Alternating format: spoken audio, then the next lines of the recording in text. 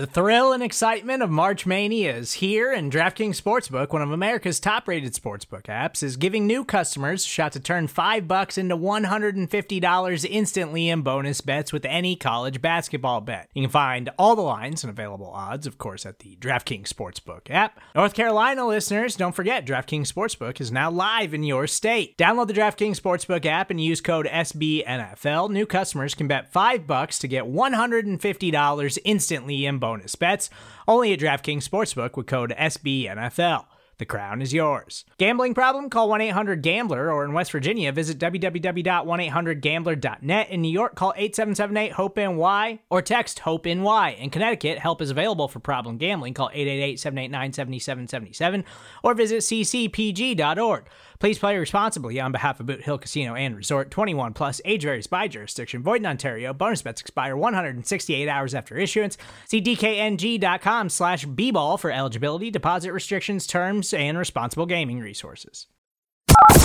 You're listening to The Chris and Joe Show on Big Blue View Radio, your go-to source for New York Giants analysis. Pressure from Thomas off the edge. Eli Manning stays on his feet. Airs it out down the field. It is caught by Tyree.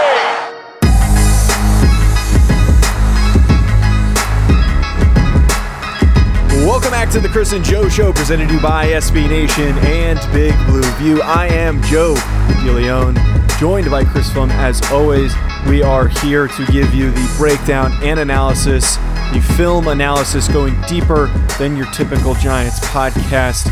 Here, a part of the Big Blue View radio podcast network, as well as contributing to the website of bigblueview.com. We're still moving along with these position group previews. We have made some significant progress. We are now on the defensive side of the ball. The defensive line obviously being the biggest strength on this Giants defense. It features a lot of highly paid guys, a lot of guys that have some serious experience, as well as some intriguing young options.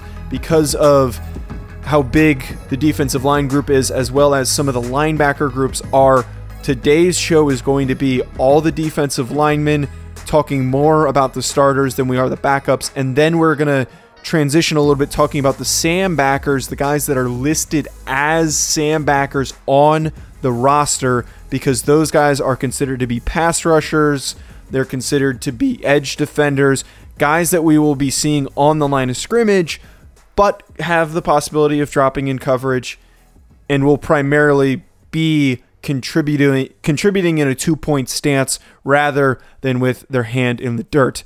Chris, this is a group that we have always been so excited to talk about, and I don't think it's a hot take, and I think we've even said this before, to say that this group is the best on the defense. But the real question is this defensive line good enough to make up for some of the issues playing behind them with a lot of young guys in the secondary, still some young linebackers? Is it enough to make up for some of those issues? I'm not sure we can quite say that, just because I'm not sure this group has enough ability to exert pressure on an offense. They can stand up to pretty much any offensive line, even the Eagles or the Cowboys or the 49ers. This defensive line really is a match for any of them. They're all big. They're all athletic. There's a lot of skill on this defensive line as well. The one thing they don't really have is that natural pass rush ability that you see with some of the really premier lines that can, defensive fronts, I suppose we could say, that can really cover up and assist the groups behind them and really make the lives of the linebackers and defensive backs easier. We've said that for a while now, that this group has always been missing that pass rusher, that premier pass rusher. And in a previous show, I think we did it a couple different occasions when discussing Patrick Graham's new defensive scheme, some of the possibilities. We could get pressure generated by some unique fronts using guys that are pass rushing linebackers instead of defensive linemen. We don't know entirely for sure what we're going to be getting because Graham is going to be bringing a variation of what he ran with the Miami Dolphins last year. However, I think it's very fair to say that this defensive line is built, besides the backers, is built to be very good against the run. And now that they brought in Blake Martinez as a middle linebacker, that could be an additional boost towards being very, very stout against the run. Hopefully that is the case. Hopefully they are a strong suit when defending teams that like to run the ball. It seems like a lot of teams on the Giants' schedule are very run-heavy. They're playing the 49ers this year. They're playing the Baltimore Ravens. And if they want to have success, they're going to need to come to play against teams that are a little bit more reliant on running the football. Chris, the first guy I want to start with is one of the more interesting ones. He was a rookie last year. He had some serious flashes. Overall, very, very consistent. That's Dexter Lawrence. In his first season, we saw some pretty good production in terms of what he was capable of doing. 38 tackles. He had 9 quarterback hits and 2.5 sacks for a guy that is ginormous. Over 340 pounds. Does not look like a 340-pounder. Looks like he is playing closer to 300 and almost built like an offensive lineman. He was, pretty safe to say, a problem up the middle against some teams that did not have very good guard play, and even against some tackles because of that bull rush ability, that ability to back down offensive linemen with his strength, with his weight, with his power. Is 2020, though, going to be the year that he takes that step forward where he puts himself in the conversation of his highest potential of being a very, very good defensive tackle? I'm not sure. And the fact that I'm not sure has absolutely nothing to do with Dexter Lawrence himself, just the circumstances of the year. He hasn't been able to work with coaches. He hasn't been able to be in the facilities. He hasn't been able to work with his position coaches, or even on his own, going and working with coaches has been problematic for a lot of the year. And I think that what Lawrence really needs to take that next step and really unlock his athletic potential is to learn how to use his hands, learn how to use a variety of rush moves, not just rely on being a massive and massively powerful human being. I mean, that can take you far, but at the NFL level, offensive linemen are massive and massively powerful as well. So you have to be able to rush with at least some technique. You have to be able to win those hand fighting battles.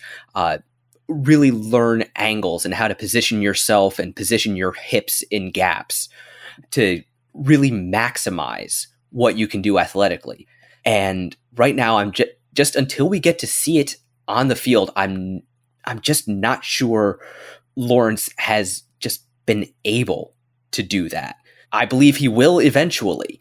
The unfortunate reality of the year is, has he been able to work with coaches to really refine his technique to that point? What I want to see from Lawrence coming up in 2020, similar to what you talked about, he is a very, very good bull rusher, and that caused a lot of big plays for him last year. But if we want to see that next step, instead of just being the space-eating guy that collapses the pocket with his strength, then becoming a possible legit threat as a defensive end, defensive tackle, for him to become that serious threat and in the conversation of being a Pro Bowl caliber defensive lineman, he needs to upgrade his arsenal. And I can guarantee that's probably what he has been working on during this complicated offseason. If he's been able to get with whatever coach that he trains with during the offseason, adding other power moves to that arsenal. He's still a very quick guy for his size, but I don't see him coming around with a spin move or a swim for that matter. He's just not built for that. He needs to add things like clubs, rips, use those big, powerful arms to eliminate the ability for offensive linemen to lock on, grab onto the interior of his pads, and try and lock him down. Because some linemen are smart enough that if they start to get driven back, at the very least, if they can lock on the inside of your pads, you're not getting any, even if you're getting pushed back, you can at least limit them from making contact with a runner or to the quarterback. So he needs to find ways to disengage, get his hands off, and become not just a quarterback pressure guy and become a quarterback hits type defensive end, a quarterback even getting sacks, more sacks as an interior defensive lineman in that possible level of production of Fletcher Cox, those types of guys. He has that capability, but he needs to add more moves to his pass rush move arsenal. Yeah, and I think that will be the key to him being a more consistent presence along the defensive line. Also, you mentioned him as a defensive end, and I think that will also kind of be key for him. At the end of last year, we saw his production start to trail off. Now, some of that might have been the rookie wall, just not used to playing 16 games at the end, especially at the NFL level. But also, as we saw Leonard Williams start to get worked into the defensive line rotation, we also saw Dexter Lawrence start to play more nose tackle. And honestly, despite his size, that is just not where his strengths lie. He really is much better as a one-gap defensive end or under tackle, 3 technique, 4-eye technique, 5 technique, something like that, rather than being matched up over a center and trying to control 2 gaps. That's just not his game. I really don't want to see him play any more nose tackle, and you make a really good point that it's not his strong suit despite being the most massive man on this defensive line. He is nimble enough and skilled enough to become a really good 3-4 defensive end in this scheme, or maybe in the fronts where Patrick Graham will utilize only 2 defensive linemen, use him in those packages. You can use him as a nose tackle, but he's capable of racking up production more towards battling guards and tackles in that sense. The guy, though, that is the best available nose tackle on this Giants roster, which almost makes you question, why would you even try to put anyone else at nose tackle? That's Dalvin Tomlinson, number 94 on the field, number 1 in your heart, Chris. You're the biggest fan of Dalvin Tomlinson that we know. And I think it's pretty safe to say that he is probably the best returning guy on this defensive line. Is that fair to say coming into 2020? I would certainly say that, and not just because I am his biggest fan. Tomlinson, I think, really is... He isn't the best athlete. In fact, he's probably the worst athlete on this line. He has such great balance. He has just a perfect understanding of angles, leverages. He knows how to put himself in position to win. I've mentioned this before. He was the Giants' most frequently double-teamed defensive lineman last year, which you should expect considering he was their nose tackle. But he also had their highest pass rush production, or pass rush win rate. Even though he was doubled the most, he was winning more than anyone else. So I think that really does speak to his technique and his ability to be disruptive, even when having to deal with defending 2 gaps and kind of being the rock in the middle of the defense. He is still able to get penetration. He is still able to disrupt the quarterback, and that's rare from a nose tackle. I would honestly rank him among the best nose tackles in the league. I'd put him right up there with DJ Reader or, well, before his decline and retirement, Damon Harrison. I honestly agree with you, Chris. I think that he is in that conversation for best nose tackle. He has developed into that type of player. It just so happens, however, nose tackles are some of the most underappreciated positions because they don't typically have 15 tackles for losses or 70 tackles and 10 sacks. That's just not what you need from a nose tackle in today's modern NFL. You need a guy that creates problems for teams that try to double team, not allowing guys to get to the next level, causing issues for the center. All of that is what you want from a nose tackle, and that is exactly what Dalvin Tomlinson does. Despite that being his primary role, he did still get 3.5 sacks last year. He had 49 combined tackles and also 9 quarterback hits, so still finding ways to rack up that production despite not really being a productive in a role that allows him to be productive. Chris, this next guy is someone, and you can probably tell from the tone of my voice, someone that we're just disappointed with the handling of his situation on the roster. We weren't the biggest fans of him being traded for in the middle of the season, and now the fact that he is also under the franchise tag also complicates things.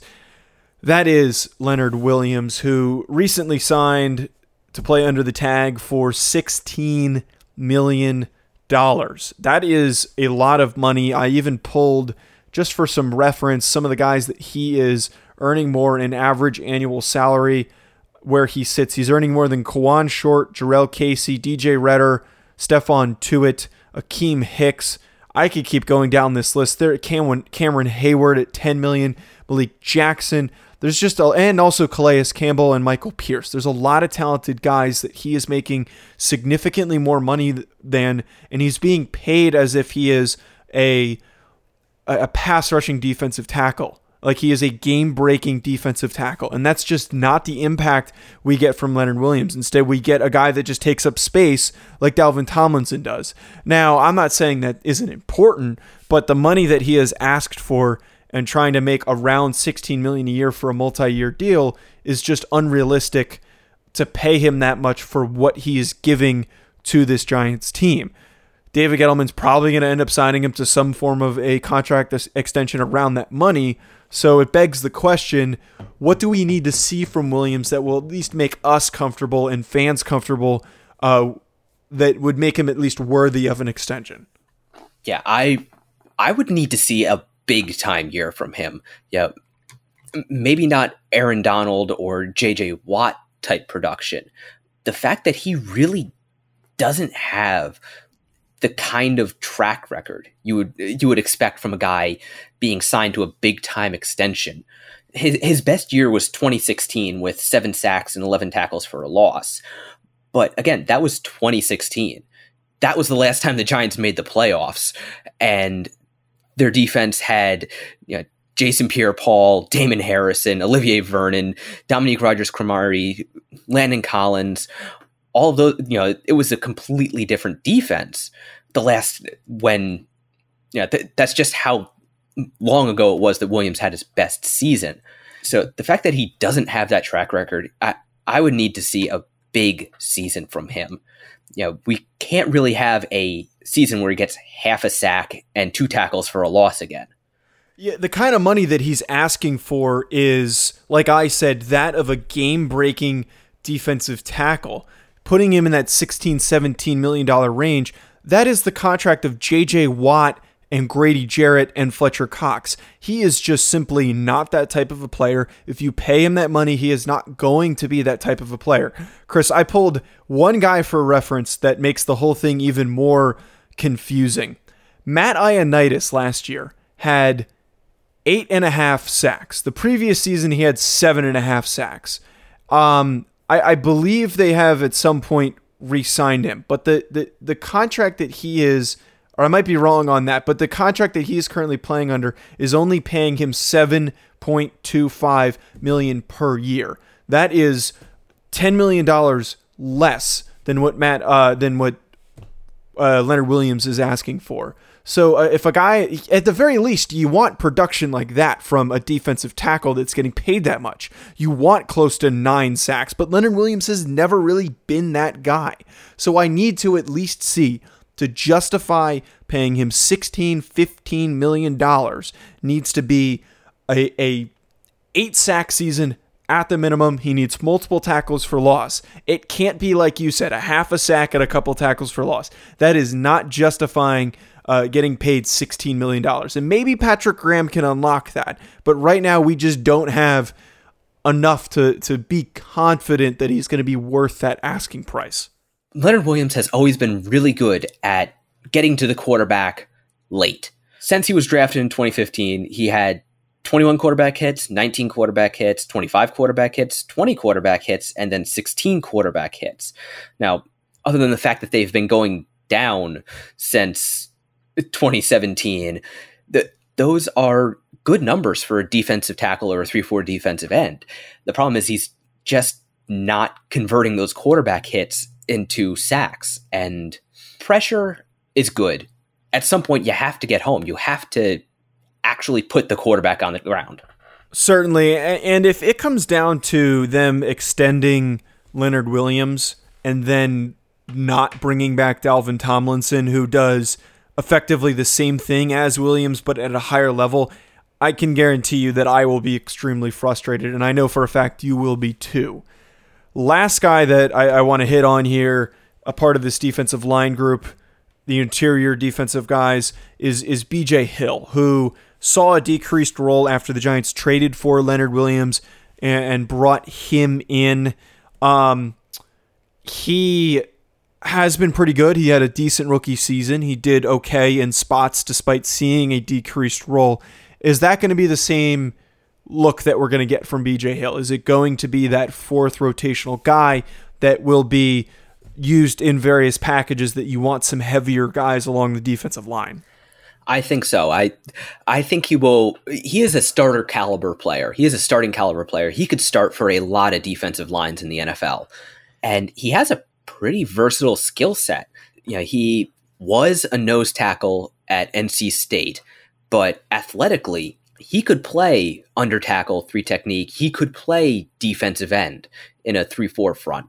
So he could fill a lot of roles along this defensive line. And I think he could kind of be that rotational super sub type guy where, okay, defense just had a long drive, put Hill in at nose tackle, let Tomlinson rest a bit, or put Hill in at defensive end. Or if maybe you want to get a little bit more speed on the field, you could put BJ Hill in place of Dalvin Tomlinson, like if it's a 3rd and long or a situation like that.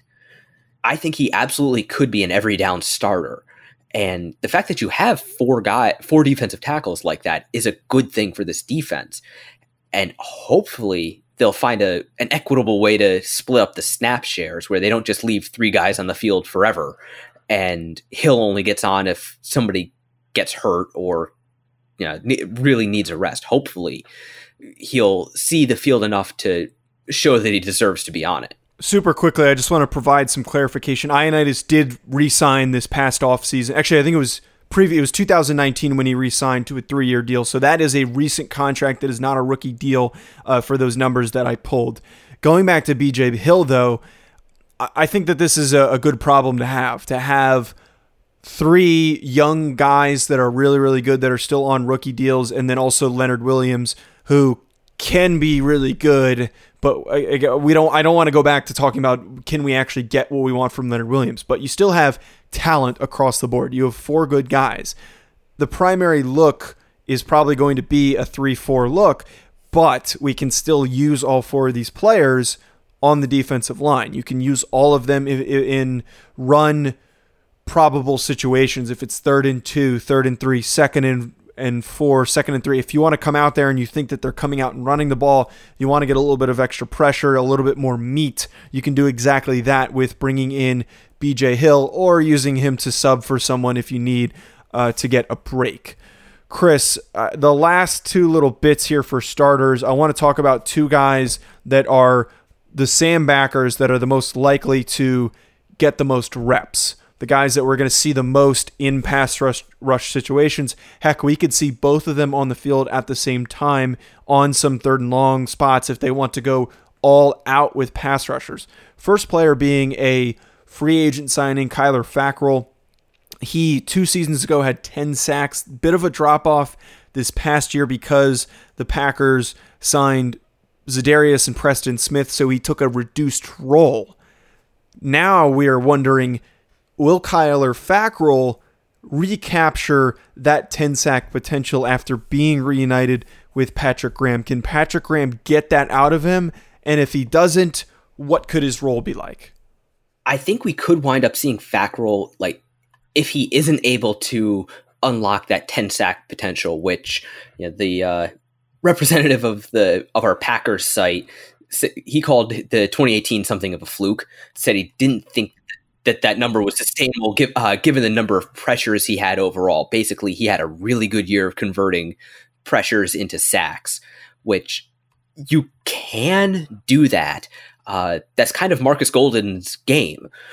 That's kind of the game he has had with James Bettcher. But you have to specifically scheme to get those guys in position. You have to scheme to get them one-on-one matchups or free rushes. Generally speaking, if you don't get a whole lot of pressures overall, you're not going to convert a whole lot of them into sacks just over the course of a normal game, because offenses are going to scheme to double team, things like that. That's a bit generous to say that 2018 was a fluke for him. I watched Kyler Fackrell, and I can understand saying that it was a fluke, but you don't fluke your way to 10 sacks. You maybe fluke your way to 6, but 10 is relatively pretty good production.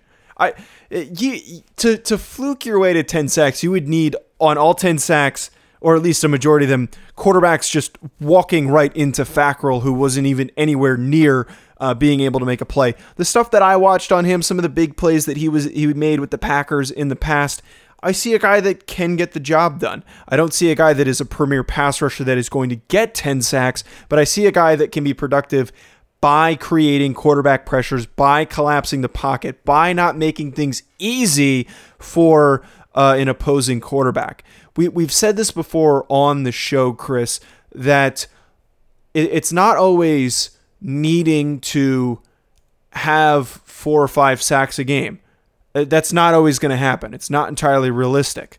It's more so important to hit home and get a lot of quarterback pressures and a lot of quarterback hits, because when you do that, quarterbacks will get flustered, especially younger guys who are less experienced. They will make mistakes. They will underthrow people. They will overthrow people because they are so desperate to get the ball off. And when that pressure maybe doesn't get there, if they are thinking in the back of their head, I think this person's coming for me in my blind side, I need to get it out quick, that is just added to the level of overthinking. So you might not need 10 sacks from Fackrell, but I think he is the right guy if you're trying to find someone to collapse the pocket and generate pressure that way.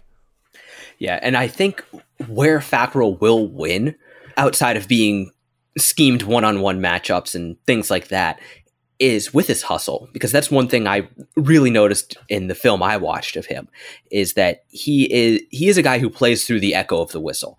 You know, he will fight through offensive linemen. You know, if his first move doesn't work, he'll try to string a second move together. If the quarterback starts to scramble, he will stay with the play. So that, I think, is where he can have an impact and really kind of convert some of those pressures where, yeah, it might not count as a pass rush win because it didn't happen in 2.5 seconds, but over the course of longer reps, I think he can eventually work his way free and have an impact. The last guy that is in the equation for significant snaps and possible contributions is Oshane Ximines, listed as a Sam backer. There's honestly a decent possibility that Ximines finds his way as the starting Sam by the end of the season. I have to say, for me, Ximines has to be one of the more underrated guys on this team. Last year, he didn't get a ton of snaps. He didn't get on the field much. Understandably, he was a third-round rookie out of a small team in Old Dominion. It wasn't likely for him to get on the field much. But he still was pretty impactful in the times that he was on the field. He still managed to finish third in sacks on the team with 4.5. He still managed to rack up 5 tackles for loss and also had 9 quarterback hits. That's not tremendous production, but considering he didn't really see the field much compared to some other pass rushers, that's pretty good. And if Patrick Graham will seek out ways to use the talent on this roster, I think that he will be intrigued by what Ximines can do. The biggest hurdle for him, and it's obviously not helped by this difficult offseason, is progressing as a pass rusher, improving his arsenal similar to Dexter Lawrence. It's not going to be easy for him to do that with this complicated offseason. I'm not saying he's going to have 15 sacks, but he's going to be on the field much, much more than he was last year. Yeah, I definitely think if he isn't on the field more, he probably should be. Yeah, he might start out behind Fackrell, but it would not surprise me in the least to see him work his way past Fackrell. Zimenez is not the most impressive athlete. He's kind of an average athlete for a pass rusher. He's got good burst, good agility, good bend, but not really great in any of that.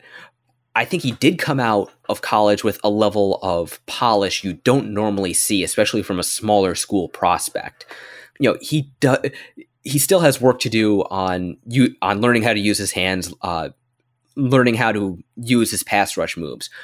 He actually, I thought, did a better job of that than some big school prospects you see. You see guys who come out who are, those big, long athletic freaks, and they never had to develop that technique. But Zimenez did have at least a solid foundation coming out. And I think that will help him in his second year because he's seen NFL play now. He's seen NFL offensive tackles. He's seen NFL defenses. So I think for him, the biggest hurdle will be A, earning the new coach's trust, and B, learning the defense as a whole and how everything fits together. I think once he gets that, he should be on the field a fair bit. I consider Zimenez someone who is going to be a few years away from hitting that possible potential that he has. He is yet to unlock it. 2020, however, needs to be the year that Zimenez gets increased snaps and an increased role so he can improve and follow a path of development. Chris, if we're talking about edge rushers and pass rush guys and likely Sam backers, we have to talk about Marcus Golden because he is technically going to be on this Giants roster because of the tag that they placed on him, a very rare tag that is frankly not used very often. It is essentially locking Marcus Golden in. They'd have to be willing to give up something significant in order to bring in Marcus Golden. I think it's pretty safe to say that no one is going to be willing to give up something significant for him. Even a team that is desperate for even a little bit of pass rush help is not going to be willing to do it. Marcus Golden is going to be on this roster, and he's probably going to be the starting key Sam backer for this group. Considering everything that's going on, the fact that he hasn't been able to visit with teams, hasn't been able to work out for anybody, it's likely he'll be a Giant. Chris, last piece here for these defensive linemen before we hit on the commercial break. I want to talk about the backups, the guys that are listed as the most likely players to be contributing a more of a minimal role, that being Austin Johnson, who was a free agent that was signed, RJ McIntosh, who was drafted a few seasons ago, Nico Lalos, who was an undrafted free agent, Chris Slayton, drafted last season, I believe, edge rusher Carter Coughlin, who was a part of this draft class out of Minnesota, and then lastly, edge rusher undrafted free agent Oluwale Batiku out of Illinois, as well as USC. All of these guys are backups right now on this roster. Chris, who do you think out of any of them will actually contribute in some form or another?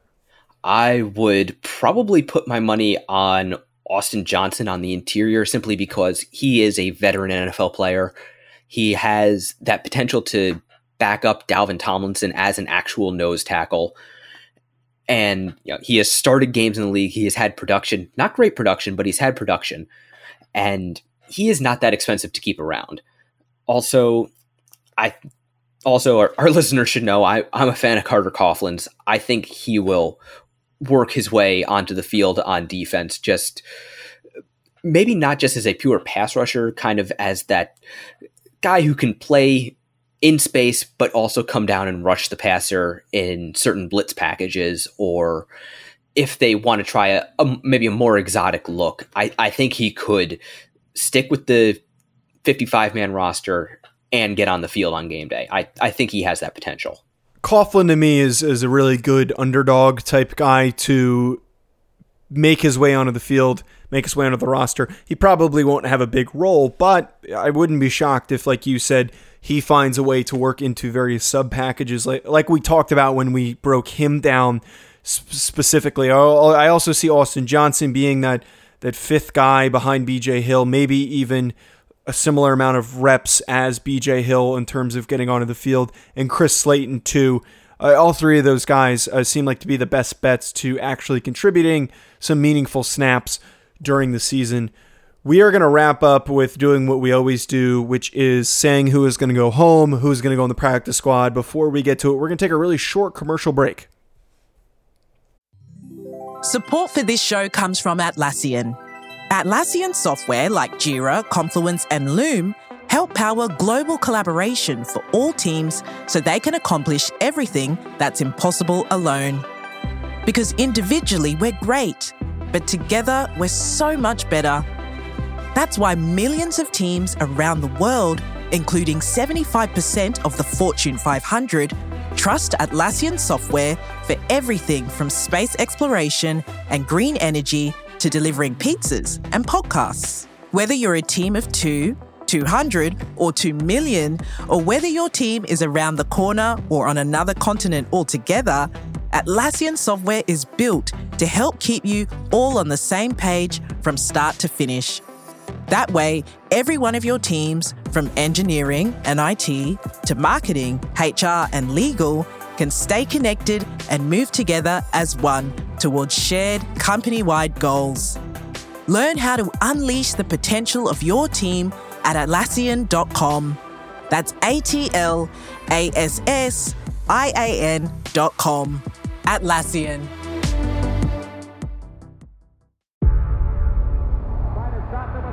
Before history is written, it's played. Before it's frozen in time, it's fought one shift at a time. Before it's etched in silver, it's carved in ice. What happens next will last forever. The Stanley Cup Final on ABC and ESPN Plus begins Saturday. The defensive line out of any position group might be one of the easier. I think I said this for the offensive line too. This is a pretty easy pick for who we think is actually going to get cut / placed on the practice squad. In terms of cut, the clearest candidate for this is RJ McIntosh, who has really not done much since being drafted a couple years ago.